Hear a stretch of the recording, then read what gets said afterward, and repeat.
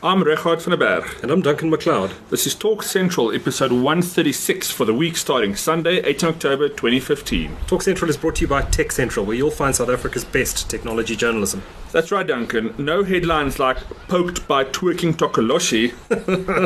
Thanks, Daily Sun, for that one. I guess we can't pick on that other tabloid forever. On Talk Central this week, we chat about Telkom's decision to create OpenServe. Also this week, we chat about tech shares on the JSE, the idea of National Open Access Wireless Network, and we chat about the SABC's Glahudi Motsoeneng. Before we get to all of that, though, we need to pay the bills. We'll be back after this.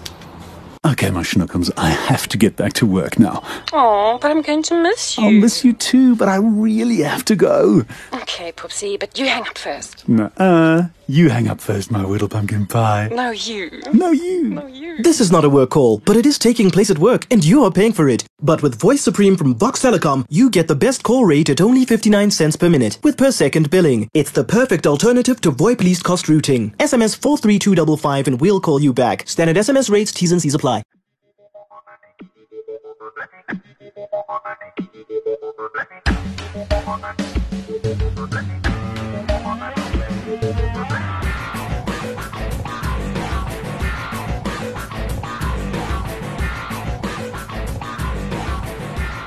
Well, welcome to the show. Hi, Rafa. How's it, Duncan? Good, thanks. Good. So, what's news? What have you been up to this week?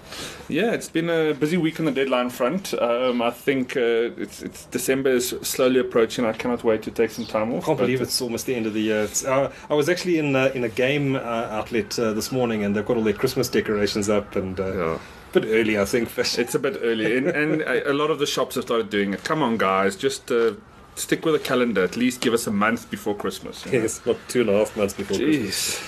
But it's going to be the end of the year before we know it. Yeah, for sure. Anyway, lots of tech news this week to talk about, and undoubtedly the biggest announcement, biggest news was an event that happened at Turbine Hall in Newtown in Johannesburg. I think it was on Tuesday, and that was the unveiling of Telkom's newly separated, deeply functionally separated wholesale and network arm, and they did the big unveil of the company's name.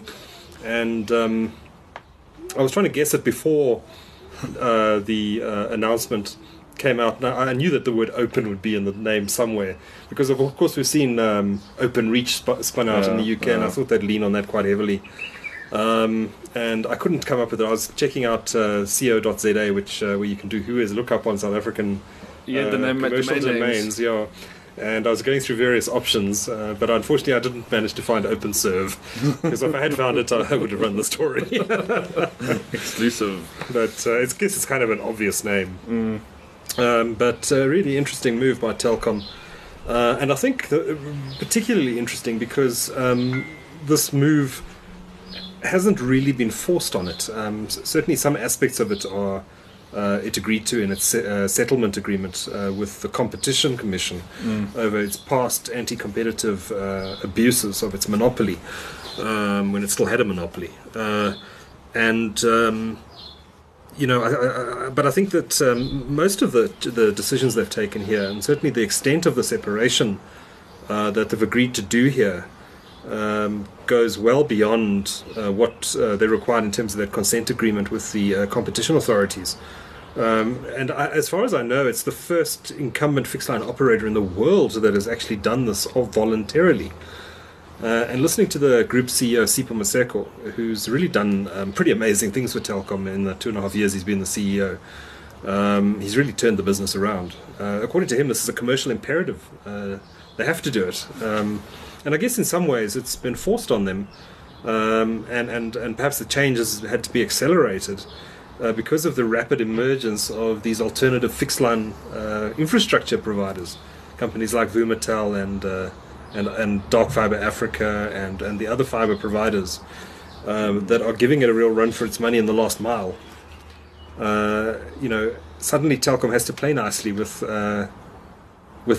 internet service providers, where in the past there was arguably a lot of cross-subsidization that went on between the wholesale and retail arm. Probably not so much in recent years, but certainly historically. And Telkom certainly got into a lot of trouble with the competition authorities for abusing that monopoly and trying to run competitors out of the market. Now they're saying, well, we've spun off OpenServe. This is going to serve the market fairly and equitably and transparently. And in fact, when I interviewed the newly appointed MD of OpenServe, who's the former MD of Telkom Wholesale Networks, Alfonso Samuels, who's been with Telkom for more than 3 decades, career executive, he said that he said that is prepared to make a promise. He said that anyone who thinks that we are treating Telkom's retail arm in any way favourably or more favourably than anyone else in the market is welcome to come to my office and inspect our books to prove that we're not. So they sound like they're going to be quite serious about this. I guess they have to in many ways. I mean, how many more, what shall I call them, strikes can Telkom have against the industry that is already kind of, on trying to take them, or an industry that's already kind of on the back foot when it comes to Telkom because of historical incidents. Yeah, indeed. And I guess there's a lot of mistrust out there as well, given some of that history. But they certainly sound serious about it. And I think that as long as this business is properly capitalized and is given the cash it needs to expand that network, and what I think is really interesting here is that in the past, Telkom treated bandwidth as a scarce resource and charged for it in line with it being a scarce resource. So charge a huge amount of money for a small amount of bandwidth. I get the impression that what's happened here is that Sipho Maseko and the team around him have turned that model completely on its head, or trying to turn that model on its head. Bandwidth has become a commodity, and they need to sell lots of it in order to make money, which is the way telecoms should work. Yeah, exactly. It's certainly the way telecoms works in a competitive market. And I do think this has been forced on Telkom. I don't think they would have done this if the market hadn't become competitive. Yeah. They had to react, and I think they had to leapfrog, or try and leapfrog at least the current situation that South Africa is in, with fibre deploying at such a rapid pace, and broadband, or at least bandwidth, isn't becoming as a scarce commodity as what you said earlier. Yeah. I mean, I remember the bad old days when there was only one international undersea cable pipe. It was owned by Telkom, Sat3, and international bandwidth prices were insane. They're probably less than 5% now of what they were 10 or 15 years ago. And that's just because the competition has forced the prices down. But I mean, if there's any doubt that we wasted time with the so-called managed liberalization process that the government put in place, it just kept prices high for too long and kept Telkom as a lumbering monopoly for too long. I would argue that these changes should have happened 15, 20 years ago. For sure. But I also think that as a result of all those things, we are seeing the landscape that we're seeing now with regards to internet infrastructure as a result of that. If Telkom weren't that kind of player, I don't think many of these players in the market now in terms of fibre would have had a need or seen a market opportunity to deploy like they are. That's true. Or neighbourhoods. I mean, if Barclays was very happy with their ADSL, potentially VDSL, they would not have stood together to get a second operator in, or a second player in. Yeah, agreed. And I think we mustn't underestimate the role that Terraco has played in all of this. The vendor neutral data center operator, or telco neutral. They've put up this fantastic facility in Isando in Johannesburg, and in Durban and Cape Town as well. They've got facilities there as well. I believe they're building a second Johannesburg data center now as well. But this wonderful facility where all the operators terminate or peer with each other is fantastic, because everyone just pulls fiber into Terraco, and it's a way of getting anywhere you want to go without having to go through one particular operator to get your backhaul. So I think often Terraco doesn't get the credit it deserves for the impact it's had on the telecommunications market in this country. Certainly been a massive enabler for these interchanges you're talking about. Yeah. And I wouldn't be, I mean, just given the pace at which Terraco has grown, I wouldn't be surprised if they're one of the biggest telecommunications infrastructure providers in Africa within the next 10 years. Sure. No. As long as we get fibre. It's coming. Anyway, we should both be fibered up at home by in the next. I think you're going to get it first, but Telkom is promising fibre in our area by the end of March next year. Yeah, the posters just went up in my street for Vumatel starting to trench. I just hope they don't mess with my curb. But no, I'm looking forward to it. I can't wait to have a little lit fibre in my house. It's a dream come true. Going to be fantastic. Yeah. What speed are you going to use? I think realistically I'll probably go for 50 meg. Financially, I think 100 meg is still. You can't really justify a few grand for 100 meg up and down. You actually don't need more than 50. You don't. You can stream 4K video at 50 megabits a second. Yeah. Easily. Well, for me, the big thing is the upload speeds and multiple lines. I mean, if we stream multiple HD streams in this house because we don't have DSTV, that's 10 meg or 8 to 10 meg a pop. Yeah. With a 50 meg line, you can do 3 or 4 of those. Yeah, that's true. And not worry too much about buffering. Yeah. That's all I really care about. Yeah. And also security cameras. I think a big thing for me would be I've got some beautiful Axis surveillance cameras that I'm going to hook up to the internet and then provide to my street so that everybody can log in and see what's happening, which I think is going to be quite cool. I might ask for your help to set some of those up. I've got a couple of security cameras gathering dust in a cupboard somewhere. My DSL has never really been suitable for hooking up those sort of things. But when the fibre comes, I may look at doing it. But I did play around with one of those Axis cameras some time ago. I found it a bit difficult to set up. But I'll come to you for some higher grade advice. Look, the software is easy. You just need to do your modem, your DNS settings. Yeah, I think that's the tricky part. Yeah. Then DNS is the trick there. Yeah. But it doesn't have to stream all the time, does it? You can put a motion sensor on so it only streams, or you can access it on demand. Yes. So that you're not churning bandwidth all the time. Yeah, exactly. There's a couple of ways you can manage it. There's actually, interesting enough, and there's probably a conversation for another podcast. But there are some services that you can actually stream to, and then they will keep like a cloud-based DVR service for your video. Cool. Oh, that's cool. I think Vox Telecom offers something like that, doesn't it? Possibly. I must look into that. Guardian Eye. Oh, Guardian Eye, but that's using their hardware though. Yeah, but I think they also offer a cloud-based surveillance solution. I think they actually for businesses. I think they offer a solution where they actually monitor off-site. If there's movement detected, they'll fire it up on a screen and see what's going on. So I should have a look at the details there. But they definitely offer some sort of cloud-based security video storage mechanism as well. It's definitely worth exploring once we both get fibre and we can actually explore these these products. Yeah, for sure. I'll be setting up a Bulldog cam. Never misses anything. Cool. All right, we went from Telkom to Bulldog cams. How did we do that? Fibre. Everything goes through fibre. I wanted to chat a bit. I did a bit of a fun story, and it's actually something I want to do quite often on Tech Central, maybe on a quarterly basis, perhaps 6 monthly, maybe quarterly is too often. But I took a look at all the IT and telecom stocks on the JSE. And they're less and less of them these days because there have been so many acquisitions and buyouts and delistings. But there's about 15 companies that you could broadly put into this category. If you're quite broad about the definition, and include a media and technology group like Naspers. But what I did was I had a look at the share prices of all of them over 1 year, 3 years, and 5 years to see which performed the worst and which performed the best over that period. And some really interesting results came out of it. The numbers obviously don't include, the comparisons don't include any dividends that may have been paid over that period. So some of these companies would have distributed dividends to their shareholders, which would have obviously had a depressing effect on the share price when those companies paid out that money. But interesting numbers, a couple of real losers on the list, and a couple that have done absolutely fantastically. So let's start with looking at the 1 year number.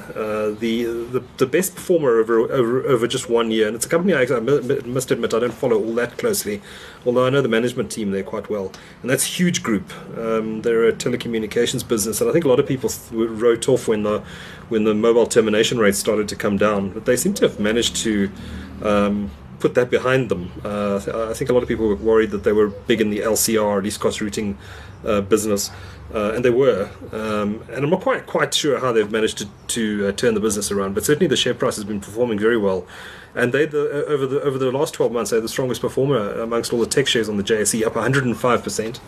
So if you bought them a year ago, you would have more than doubled your money. Over 3 years they're up 220%, and over 5 years they're up less than that, 100%. Still a good return over a 3-year period.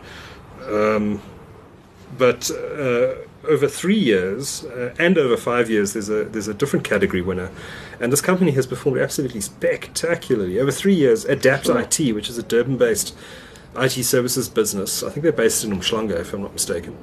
Over 1 year, they've returned an 80% return to shareholders in terms of their share price movement. Over 3 years, their share price is up 626%, and over 5 years, their share price is up 2,037%. So imagine having plopped down 100 grand on that company 5 years ago. How pretty you'd be sitting right now. Yeah, if only we knew then what we know now. Yeah. Wow. And they pay dividends as well. So pretty impressive stuff. Phenomenal. Pretty impressive return. The problem with looking at these things historically is that the pictures are very much likely to change going forward. Not to say that Adapt IT isn't going to continue to perform well, but it becomes more difficult as you get bigger to keep returning those sort of returns.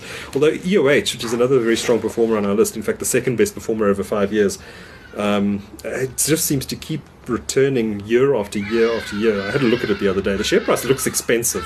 I think the PE ratio is sitting above 30, which is quite demanding. But over 5 years, EOH has returned 1,000%, and over 3 years, it's returned 300%. So that's nothing to be sneezed at. If you had invested, on the other hand, in Ellie's Holdings, you'd be crying into your beer right now, because over 1 year, you would have lost a third of your money. And over 3 years, you would have lost 90% of your money. Sure. Which means you'd be pretty broke right now. But they were quite a powerhouse in their own right a few years ago. I mean, what happened? I think they've made a big bet on digital TV happening sooner than it has. I seem to recall they've had a lot of issues around getting ready for DTT and then having too much inventory. I think they were also made a big bet on that OpenView HD platform that was launched by a sister company of ETV. And OpenView HD, I don't think has performed nearly as well as they had been expecting it to, and I think that they were counting on that business taking off in a big way. So they haven't performed well. Maybe at some point it's a buying opportunity, but certainly if you'd bought 3 years ago, you'd have almost no money, none of that investment left now. Another very weak performer over the entire period has been Altron. Which is the business that, of course, owns what's now called Altron TMT, but Bytes Technology Group and Altec. They've had a torrid time in recent years. I think first the PowerTech division has been struggling for years because of the weak economy and weak orders. It's one of those old industrial companies, that's not really the fast-growing part of the economy anymore. And of course, Altec's also run into some serious problems. A couple of years ago, KDN up in East Africa was a bit of a disaster for them. And now the local operations are also in some trouble. They launched the Altec Node. That was a disaster. Cost them a lot of money. Their set-top box manufacturing business, UEC, down in Durban, is also not performing well at all. So anyway, if you bought Altron shares a year ago, your cash will have diminished by 62%. And 67% if you bought it 3 years ago, and if you bought it 5 years ago, your cash pile would have shrunk by 74%. So pretty poor performance from Altron. But of course, in these weak numbers, there's probably some buying opportunity at some point, unless the company is going to go to the wall, and I can't see that happening in Altron's case. There has to be a bottom at some point, and I guess the astute investors watch for those bottoms and buy when the time is right. Buy low, sell high. Exactly. But when you're in the action and looking at these numbers, it's quite difficult to know when to sell them. Do you trade the stock market at all? No, not at all. I've never played. I mean, it's something I've always. My fiance does a little bit. She's got some investments here and there, but I've never had the kind of the inclination to look at those numbers and figure out what I want. But now that I'm looking, the more I look at this kind of thing, and the more we have conversations, Duncan, you and I, it certainly seems like something I'll be getting into my latter years, I think. Instead of playing golf, I'll play the numbers. Yeah. When I first got into the stock market, I think about 15 years ago, when I was still fairly young and very naive, and I bought tech stocks, and I burnt myself very badly, and I swore I would never do it again. But in the last year, I've started trading again, and been thinking about what I'm doing before buying them, just instead of that sounds like a nice name for a company, let me buy that one. So I've been playing the stock market. Bought a company called Baldwin Properties yesterday. They've just listed yesterday. Quite a demanding share price, but I don't know if you remember SummerCon, in the company that put up all those crappy townhouses all over four ways. This is like the new SummerCon, but an interesting company. If you drive around the northern suburbs of Joburg, especially. There's a big development going up near Olivedale at the moment, yes. And there's another one near William Nicol, between Rivonia and William Nicol. They're putting up these townhouse complexes all over the place, and the analysts seem to think they're a good bet. So anyway, I'm having a punt on them. We're getting a bit off topic though, talking about property stocks. So maybe we should check the show notes and see what we need to talk about next. Yeah. I wanted to talk about this interesting. Well, actually, it was this piece that was published by Martin Ritter, Dr. Martin Ritter from BMI Technology. He's a senior consultant to them, on the perils. I guess the perils is the right word of a national open access wireless network. And I know it's a mouthful, but it's something that the tech, the government and the regulator are getting quite keen on, and some of the mobile operators as well, for that matter. But they're talking about building potentially one national open access wireless network. Not quite clear how this would work yet, whether it would be whether it have a government as a shareholder or not. And there's a lot of talk about this, and the government looks like it's going to codify it in policy very soon, especially when it comes to the issuing of new spectrum licenses. This entity, whatever it ends up being, may end up getting a big chunk of that digital dividend band and other spectrum, which the commercial operator is obviously keen to get access to.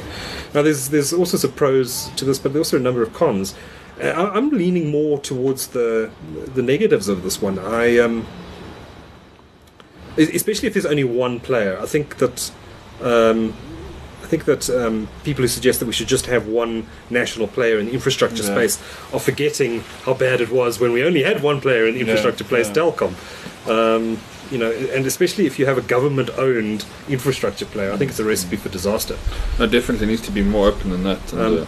But go read Martin Ritter's piece. It's a lot more subtle than I'm putting it across. There's a lot more detail and better thought out than I could ever vocalize it in this podcast. But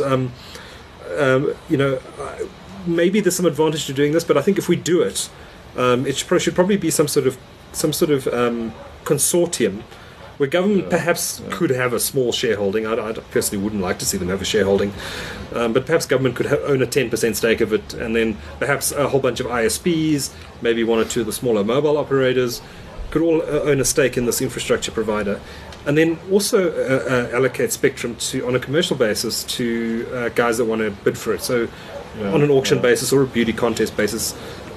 Make spectrum available to someone like Vodacom, for example, which probably wouldn't want to get involved in this. They'd probably want their own spectrum to build their own network and have control over their own destiny. For sure.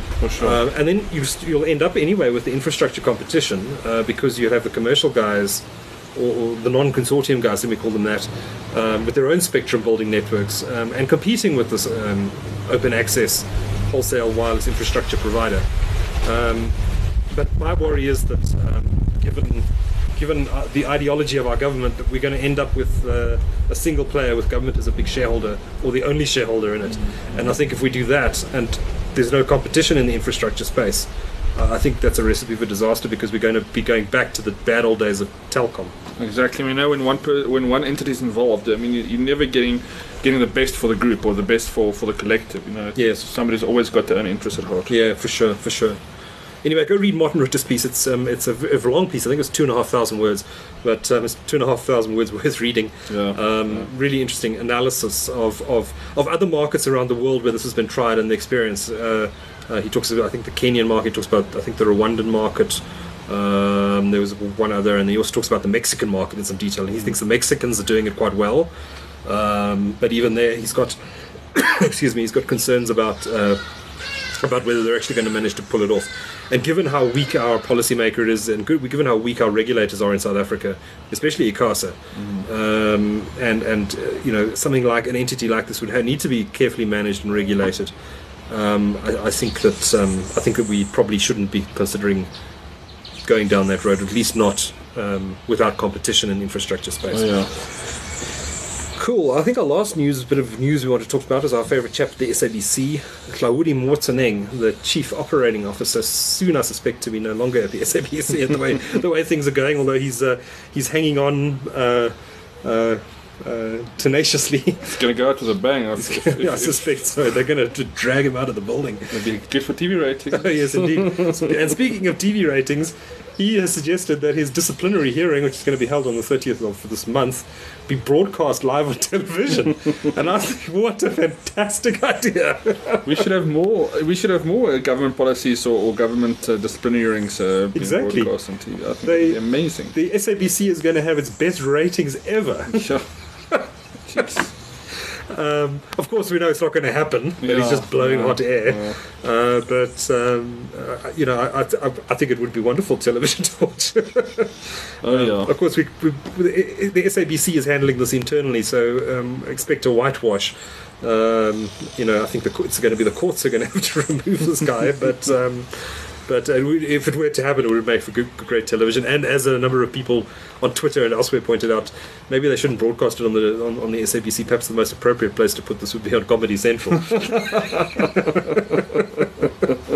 Anyway, we'll get back to Hlaudi Motsoeneng shortly, since we're getting to our, you guessed it, our winner and loser of the week. And our winner this week, let's start with the loser while we're talking about it. Yeah, on the topic. Hlaudi Motsoeneng is our loser this week for not knowing when to go. And didn't we also pick him as a loser for the same reason last year? Last week we picked him. Yeah, but last year we had the same conversation about not knowing when to go. Yes. I remember that. Okay. Anyway. Yeah, he's our loser of the week 2 weeks running now. And I guess is contender for our final podcast of the year when we pick our winner and loser of 2015. Yeah. So he certainly put his hand up for that one. Our winner this week, and we've also covered it in our news section, was Telkom. I think for having the foresight to spin off its wholesale and networks arm before being told by the regulators that it has to do so. And I think Sipho Maseko is right. It's good for business.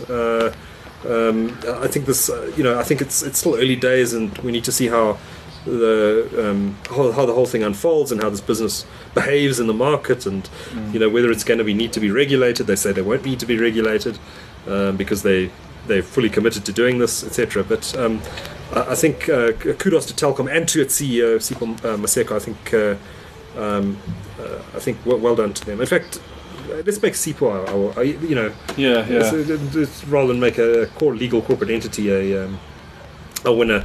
This thing has been driven by the CEO and the Sipho Maseko, so he's our winner this week for that for that development, the creation of OpenServe. What is your pick? So there's this website that I've kind of been following for the last few months, and I also subscribe to them on Facebook simply because I absolutely love the photographs that appear in my timeline as a result of their posts. The website's called foodbeast.com, and it's I'm sure some people may not really appreciate this, but as somebody that absolutely loves food of all kinds and just love experimenting, exploring the different kind of strategies one can implement with food. Foodbeast is definitely worth checking out. They do some crazy things. They write about some crazy food pairings and food creations. Some of them is absolutely ridiculous, and some of them I have tried to make myself. I'll put it out there, but it's well worth checking out. Foodbeast.com. It's just interesting food related stuff, but they do deep fry a lot of things. They do write about deep frying a lot of things. Sounds terribly unhealthy. It is brilliant, and they also write about interesting things from in the world of food from around in the world of food internationally. At least. Is it Tim Noakes approved? No. It doesn't look like. No dietitian approved, no doctor approved. No, you probably have to go for a cholesterol check after eating. We should probably say that the website is not safe for work if you look at the type of food that's on there. Oh yes, yeah. Say no more. You'll have to go check it out to see what we're talking But about. it's a nice little time waster if you like to spice up your Facebook feed, or just to subscribe to the website, or just to go to the website before dinner or lunchtime. Very cool. My pick this week is a novel, actually. Going a bit not off topic, but a bit of fun to find a pick this week. And I'm only halfway through it, but I'm enjoying it so much I'm going to pick it now on the expectation, anyway, that's got a fantastic ending, because I think it's going to. It's a brilliant book. Sci-fi. Is it? Are you listening to it Audible, or are you reading it? I'm listening to it on Audible. I read everything through Audible now. Okay. Read in inverted commas. Yeah. If you have you read The Martian by Andy Weir? No, I've not, but I'm going to watch the movie. Okay, great book, excellent movie too. Well, I should say excellent book, great movie. Yes. And very scientifically accurate, which it was praised for. But excellent sci-fi. And this is a lot, sort of in a similar sort of vein. Lots of science in it. I don't know how accurate it is, but it certainly comes across as accurate in the reading of it. But fantastic piece of sci-fi. It's called Saturn Run. Saturn the Planet, by John Sanford and someone called Katine. And the premise of it is that an astronomer, or someone working for an astronomer, is accidentally, pure luck, picks up an anomaly nearby Saturn. And they pick up this object about 10 kilometers in length. They think it could just be something in the background or something.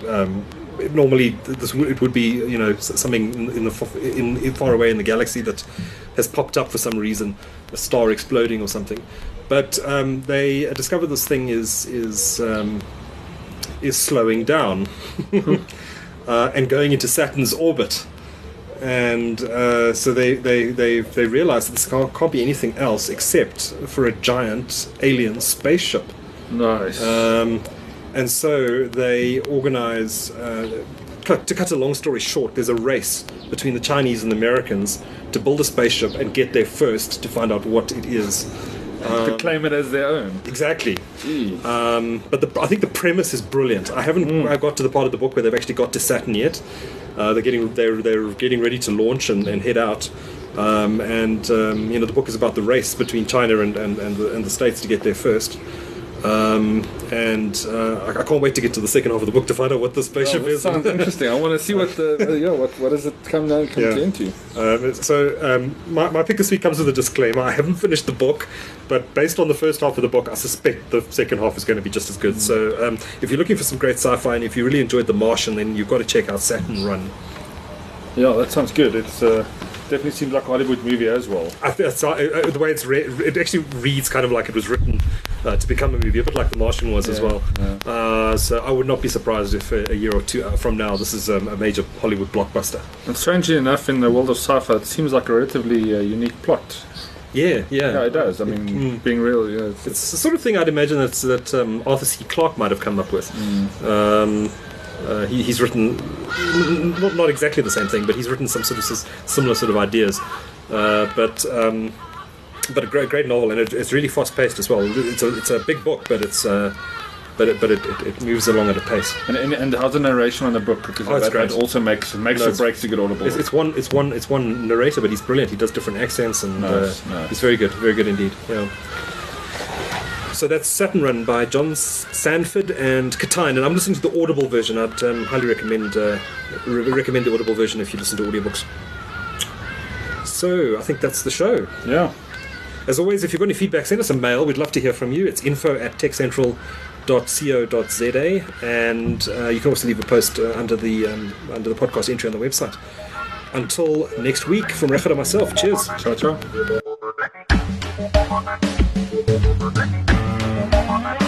Thank you.